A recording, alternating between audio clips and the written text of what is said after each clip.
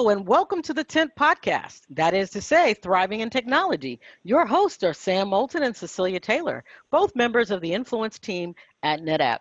Today, we're joined by our colleague, Jennifer Kaufman. Jennifer is a tech advisor to the NetApp A team, but her day job is all about technical documentation in her role as a senior manager in information engineering.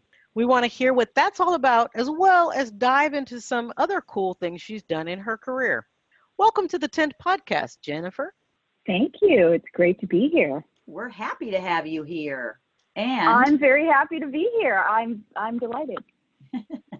So before we get started, can you tell our listeners where they can find you? I'm on Twitter. What street you live on, but right. I'm on Twitter. My handle is the Jen Kaufman. And I'm also can be kind of reached because I'm obsessively watching all the comments that come into our NetApp Doc Twitter handle. That's the documentation Twitter handle to NetApp. And I also watch all the comments that come into our Doc comments email, which is where folks can send us questions about our documentation or helpful suggestions for how to make it better. Now, is that an external email address? Yeah, in fact, that address is in all of our documentation. So you can always kind of find that email address when you're looking at content that's been created by our team, and send us a note. Yeah, we'll include that in the show notes then. Great. So here's the thing. You and I have known each other for a long time, but it's generally like we're hanging out at Insight versus, actually talking about what we do during our day job. So I don't really know what it means to be an information engineer. So can you walk us through a day in the office with Jennifer Kaufman? The Jennifer Kaufman?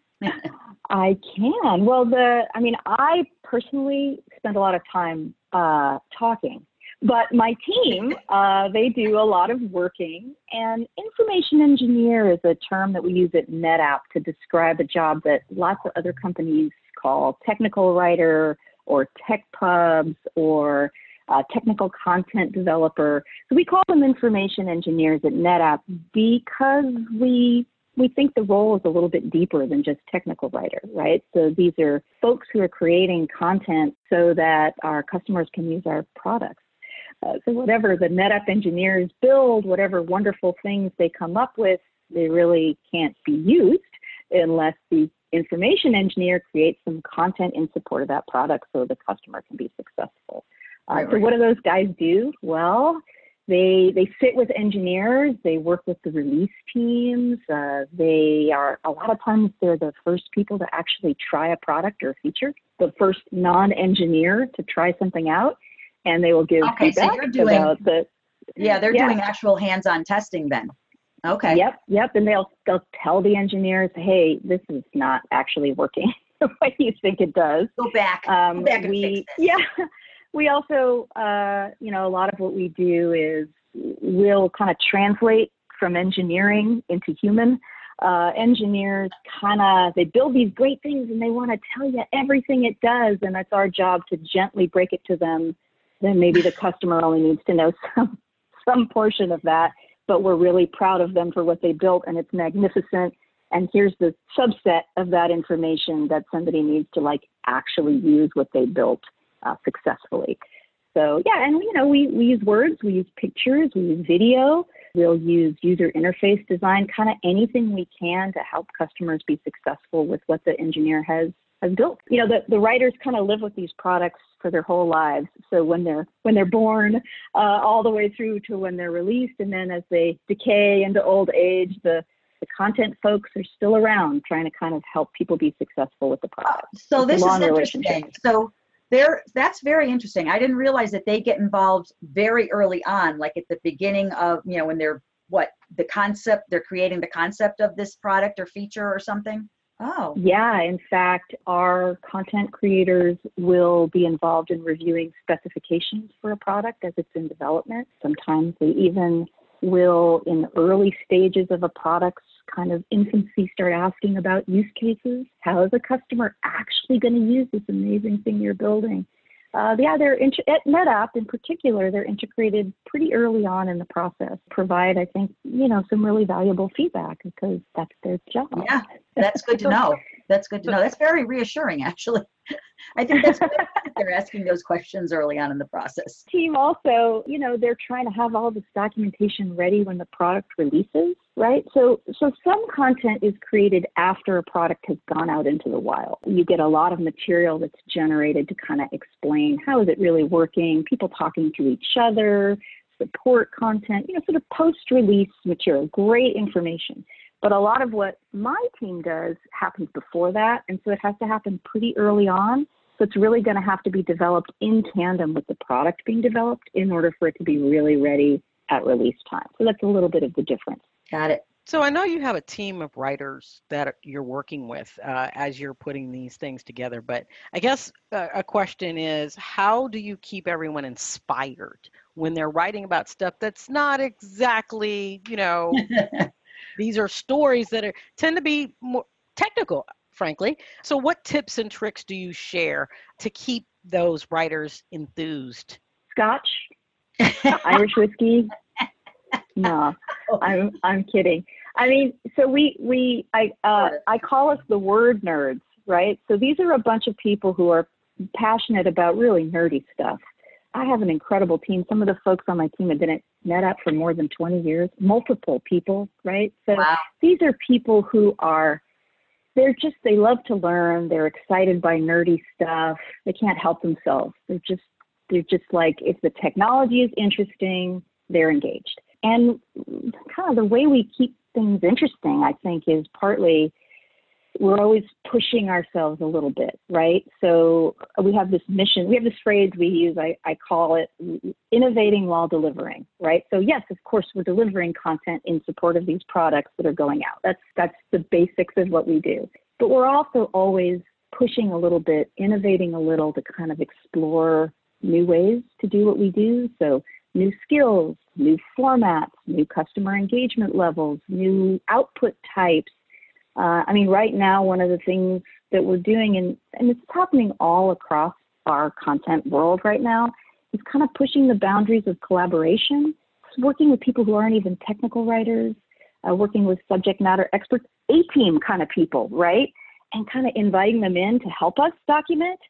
We've got a platform that we use which allows people to contribute directly to what we're doing right away. And we can just kind of say, yeah, that sounds good. Let's commit that and push it out. That's a really exciting new kind of engagement for the writers. And there's a lot of discussion in our team now about how content really is way more of a strategic item than people always realize. I mean, it really drives sales.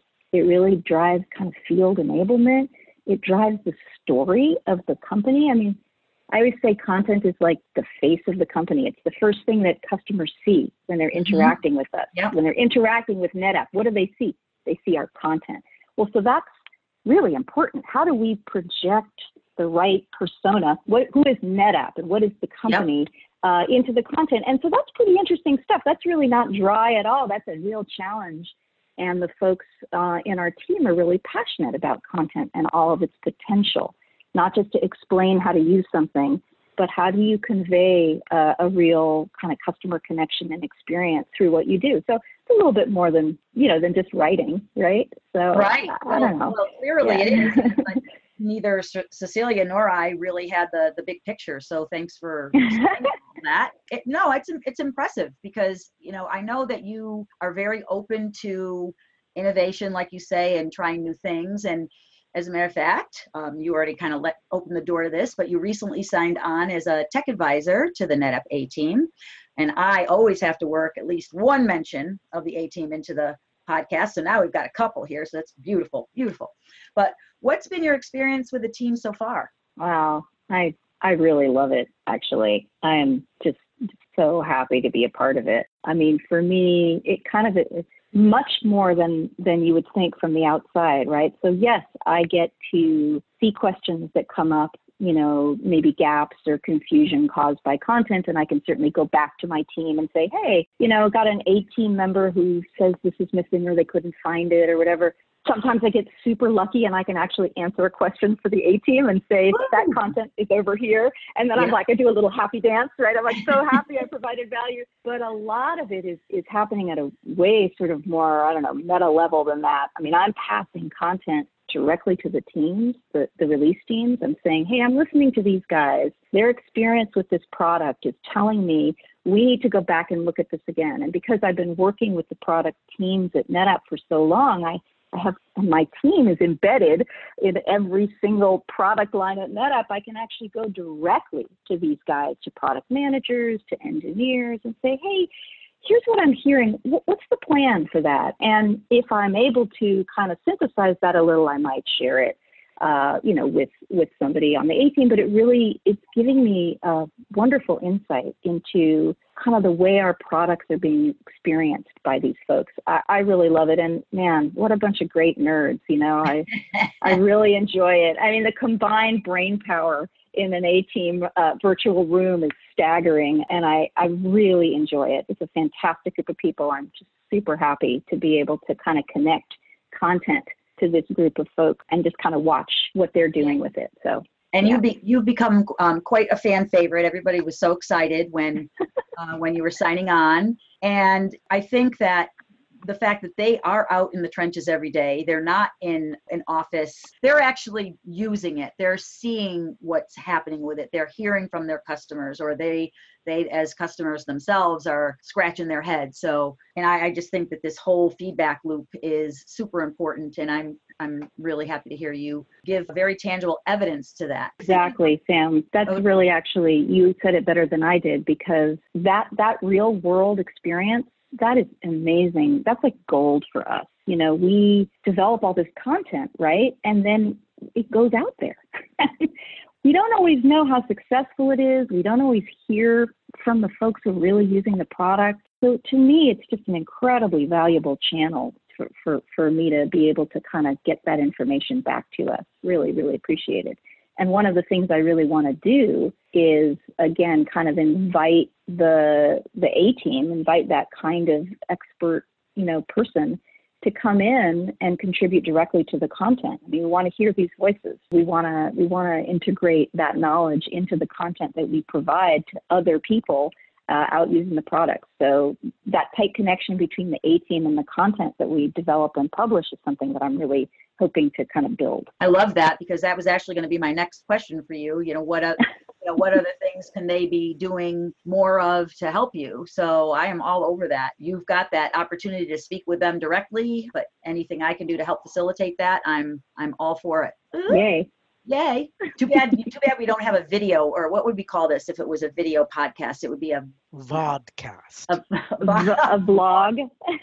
A vlog. Yeah. It's too bad that they couldn't see that, very, very pleased expression on your face.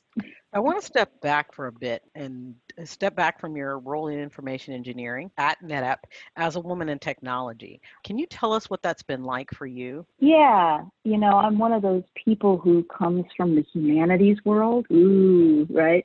They're writing articles about us now, about how important the arts and humanities education can be in the technology world. It's really interesting. I come from, writing, performance art, film, history, but I love technology and I love working in technology. I love engineers, weirdly. I love solving problems. I like explaining things. And that kind of framework puts me, I think, in a little bit of a slightly different relationship to the technology space. I've been in it for a very long time now. It was supposed to be temporary, but I never went back to the I had other the same world. experience. Yep. And that's because I find it tremendously satisfying. And I think that encouraging people to come into technology from other backgrounds is a really important thing.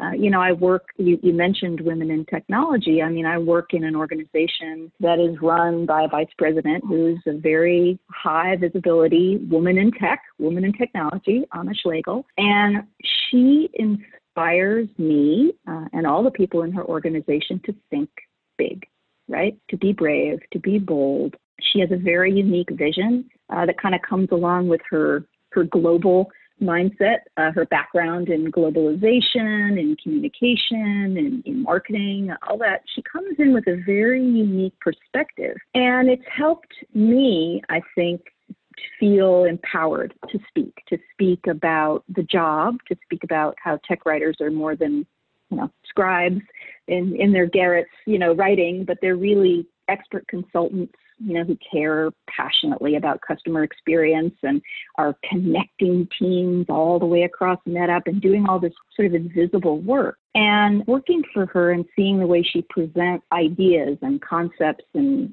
visions kind of across the whole content creating world has been really inspirational for me. I feel empowered to talk about it. I mean, she has this vision she calls the content fabric, which is like the data fabric, but for content, where all of the teams creating content at NetApp, and there are quite a few, mind you, technical writing is just one piece. There's a lot of other content creating teams at NetApp are connected so that we build a more kind of coherent cohesive experience. And so we're driving enterprise content strategy at NetApp. I mean, it's really pretty visionary. And I'm working with her right now on a program which is all about aligning strategy to product release execution. It has nothing to do with content ostensibly, but it's an extension of that same kind of connective planning.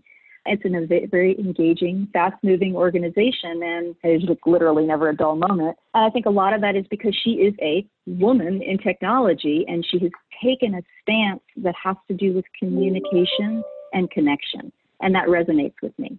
So I don't know if that answers the question, but I really see there's a lot of opportunity for folks who might not necessarily see themselves in technology to come in and make a really big difference by virtue of their ability to connect ideas and synthesize them. So do you think your experience is unique at NetApp, or would you say that, in other words, are you just super lucky, or that this is, kind of a trend within NetApp to support women in technology? I think both are true. I think I'm super lucky, and I think there is a very significant, meaningful groundswell at NetApp in particular to support women in technology. I see it all throughout the organization. I see women supporting women. I see men supporting women.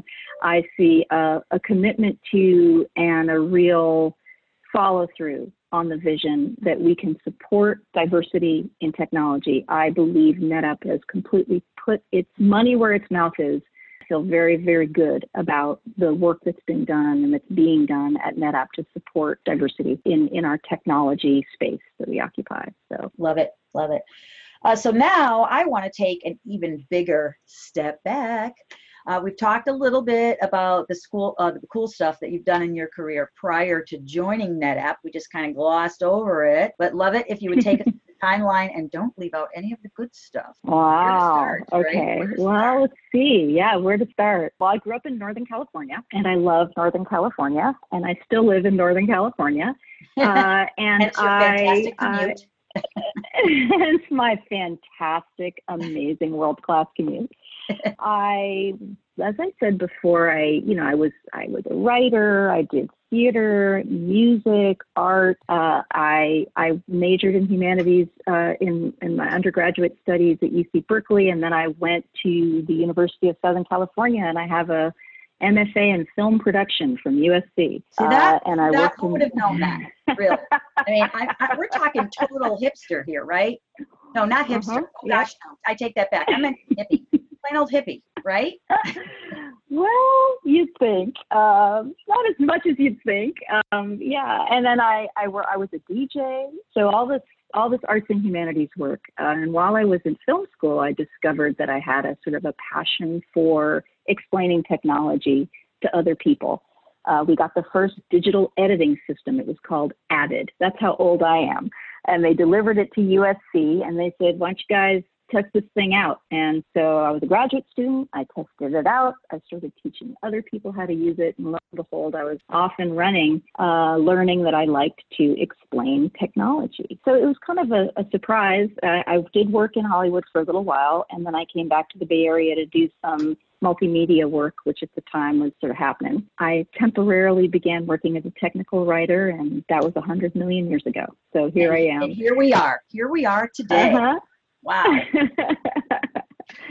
Wow. Let's switch gears a little bit. In fact, I have something here in my notes, and I was taking back a little bit about it. So I think I'm probably the perfect person to ask this question because I honestly don't know the answer to it. And that is, Sam is telling me that you're a kettlebell champion.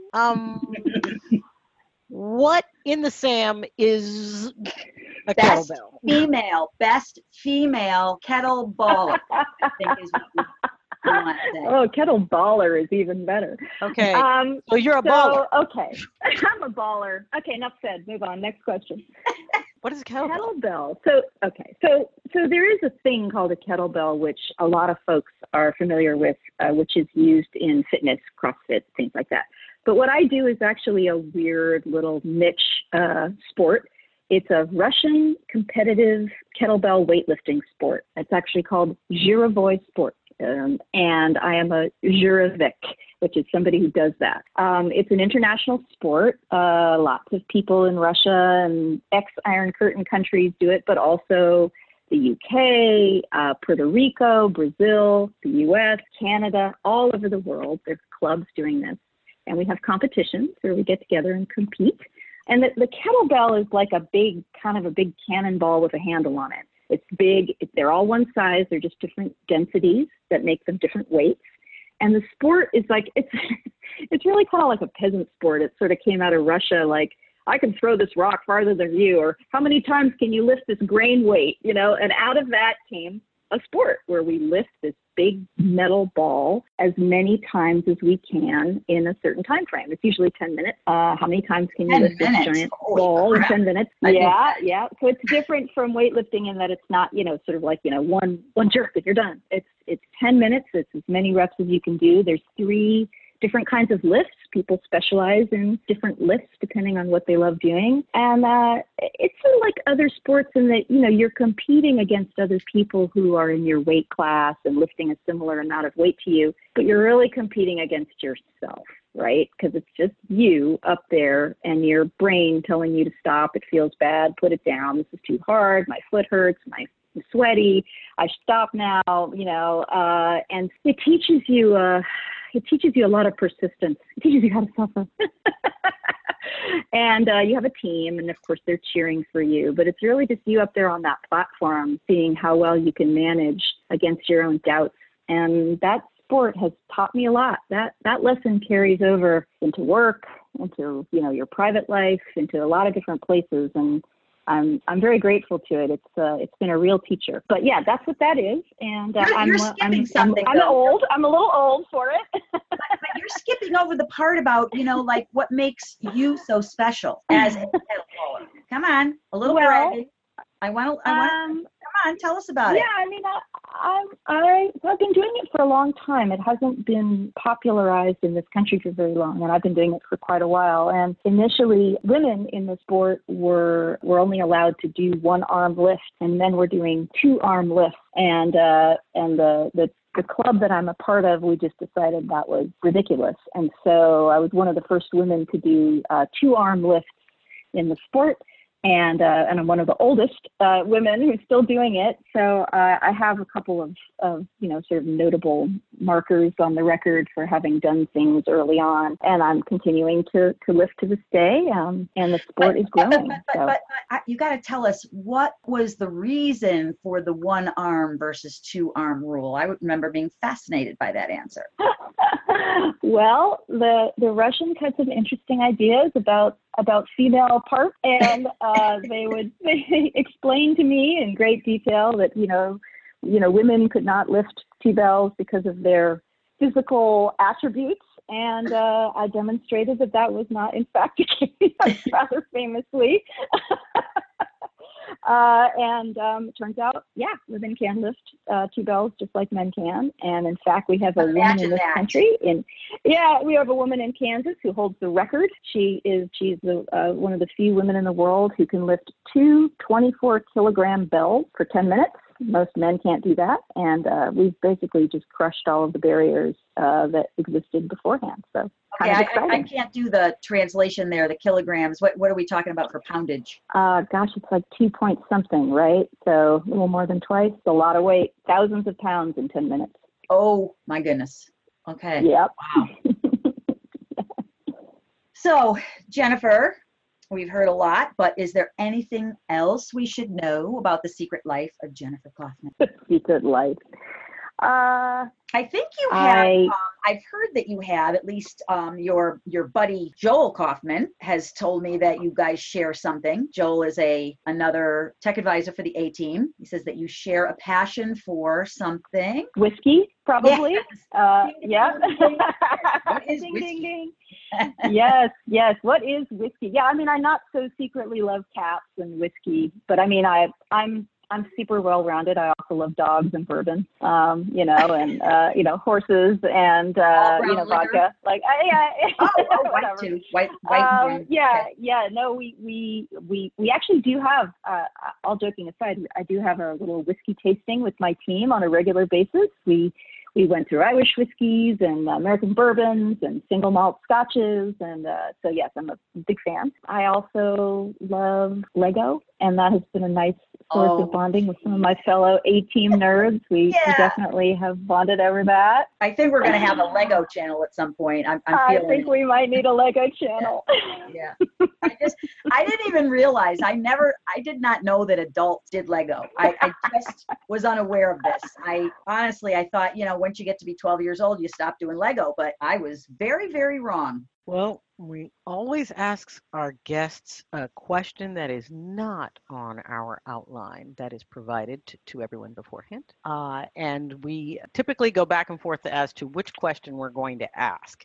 But this time we came up with something that's a little bit different. And we typically will answer the question ourselves before we ask the guest to complete. Because we're just trying to be nice. We're trying to give you that time to scramble to actually think about come up with something. But this particular question, I'm still scrambling. So Cecilia, you have a really good answer to it. So go ahead. So I'm going to ask and answer the question. Yeah. Tell us something about you that other people might consider weird, but is just particular to you. And mine is I don't eat anything that swims, that swam, or that has ever burrowed in the sea, with the notable exception of crab cakes. I love them. I don't know why, because it goes against my rule. That is very weird.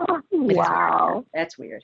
So, like I said, I don't really have a good answer. I was trying some things out on Cecilia, and she's like, no, like I said, well, I have to have all the labels on the cans in the pantry. They all have to be lined up and facing in the right direction. Well, yeah. And, but, I have family members who think that's weird, but, she said, no, that just makes me OCD, whatever. So I went, everything I came up with was kind of the same thing. But so here's maybe this works. I keep every lanyard for every event I've ever attended. And the reason for that is I know someday I'm going to write, my, autobiography, right? But I'm going to be writing a book, and I'm going to be wondering, where was I, in 2002, what was I doing? And I'm thinking, see, this isn't working. It's not working, right? Okay. All right, here's one more. No, I love this. Oh, yeah? You do? Are you kidding? I relate to it so well. Yeah, it's fantastic. Thank you. Of course you keep every lanyard because it's a record of all the places you went and all the things you did. It makes complete sense to me. It doesn't seem weird at all. Yeah, and it's not like all my pieces of flair. It's I have a little, I'd have to like move this a little bit. See it? See, that's only half. That's half of the, anyway. By the way, you're not the only one. I work with somebody who does the same thing, and they're all hanging in his cube, and there are a lot of them. This is my cube, massive. Yeah. For all intents and purposes, this is my cube. So, okay, so that means I'm not really weird after all. Is that what No, I think you're not really weird after all. Cecilia is still weird though, because crab that is like. I accept that. Yeah, because I make assumptions that she'd want to eat something like, I'll say, I had this great shrimp, blah, blah, blah. And then God, no, she's not going to eat that. Yeah. All right. Did we give you enough time, Jennifer? Have you come up with something? Oh, I was doing that thing where, instead of listening to you, I'm thinking of my answer, right? You're not supposed to do that, right? That's a sign that you're not actually listening. I don't know. And yet you Mine are told all me- really. And yet you told me that, okay, whatever. You really weren't paying attention. You're just being nice. Okay, keep going. No, I was because it resonated with me, right? It made sense to me. I said, oh yeah, I'm like that too. I don't know. All mine are really embarrassing, like having to lock the door 3 times and stuff like that. Like that's no fun. I'm trying to think of something. Yeah, that's another sign of interesting. that OCD we were talking about. Right? A little OCD. Like it's not really fun to hear about somebody's OCD. You just feel kind of sad for them. I guess that maybe it's a little bit unusual that I keep a lot of things, from like various stages of my life, right? So I have things that I had when I was a kid and things that I had when I was a teenager and things that I had in college and things that I had as a young adult. Yeah, I related. I have them, sort of organized around my house. I have some things that were my mom's, and things that, and I kind of need to do that, right? Like, so at a momentous moment in my life, I might kind of pick something and hang on to it. It's a little bit like your lanyards. It's like reminding you of the stages of your life so you can kind of look back and maybe not forget something that mattered when it happened. I don't know if that's weird, but it's what I'm thinking of right now. That's not weird at all. We definitely share that in common. My house is a testament to that. Mm-hmm. Yes. Yes, stuff. Yeah, and not Marie Kondo approved, but they all do spark joy. So they all spark joy. Yes, I mean it's very hard.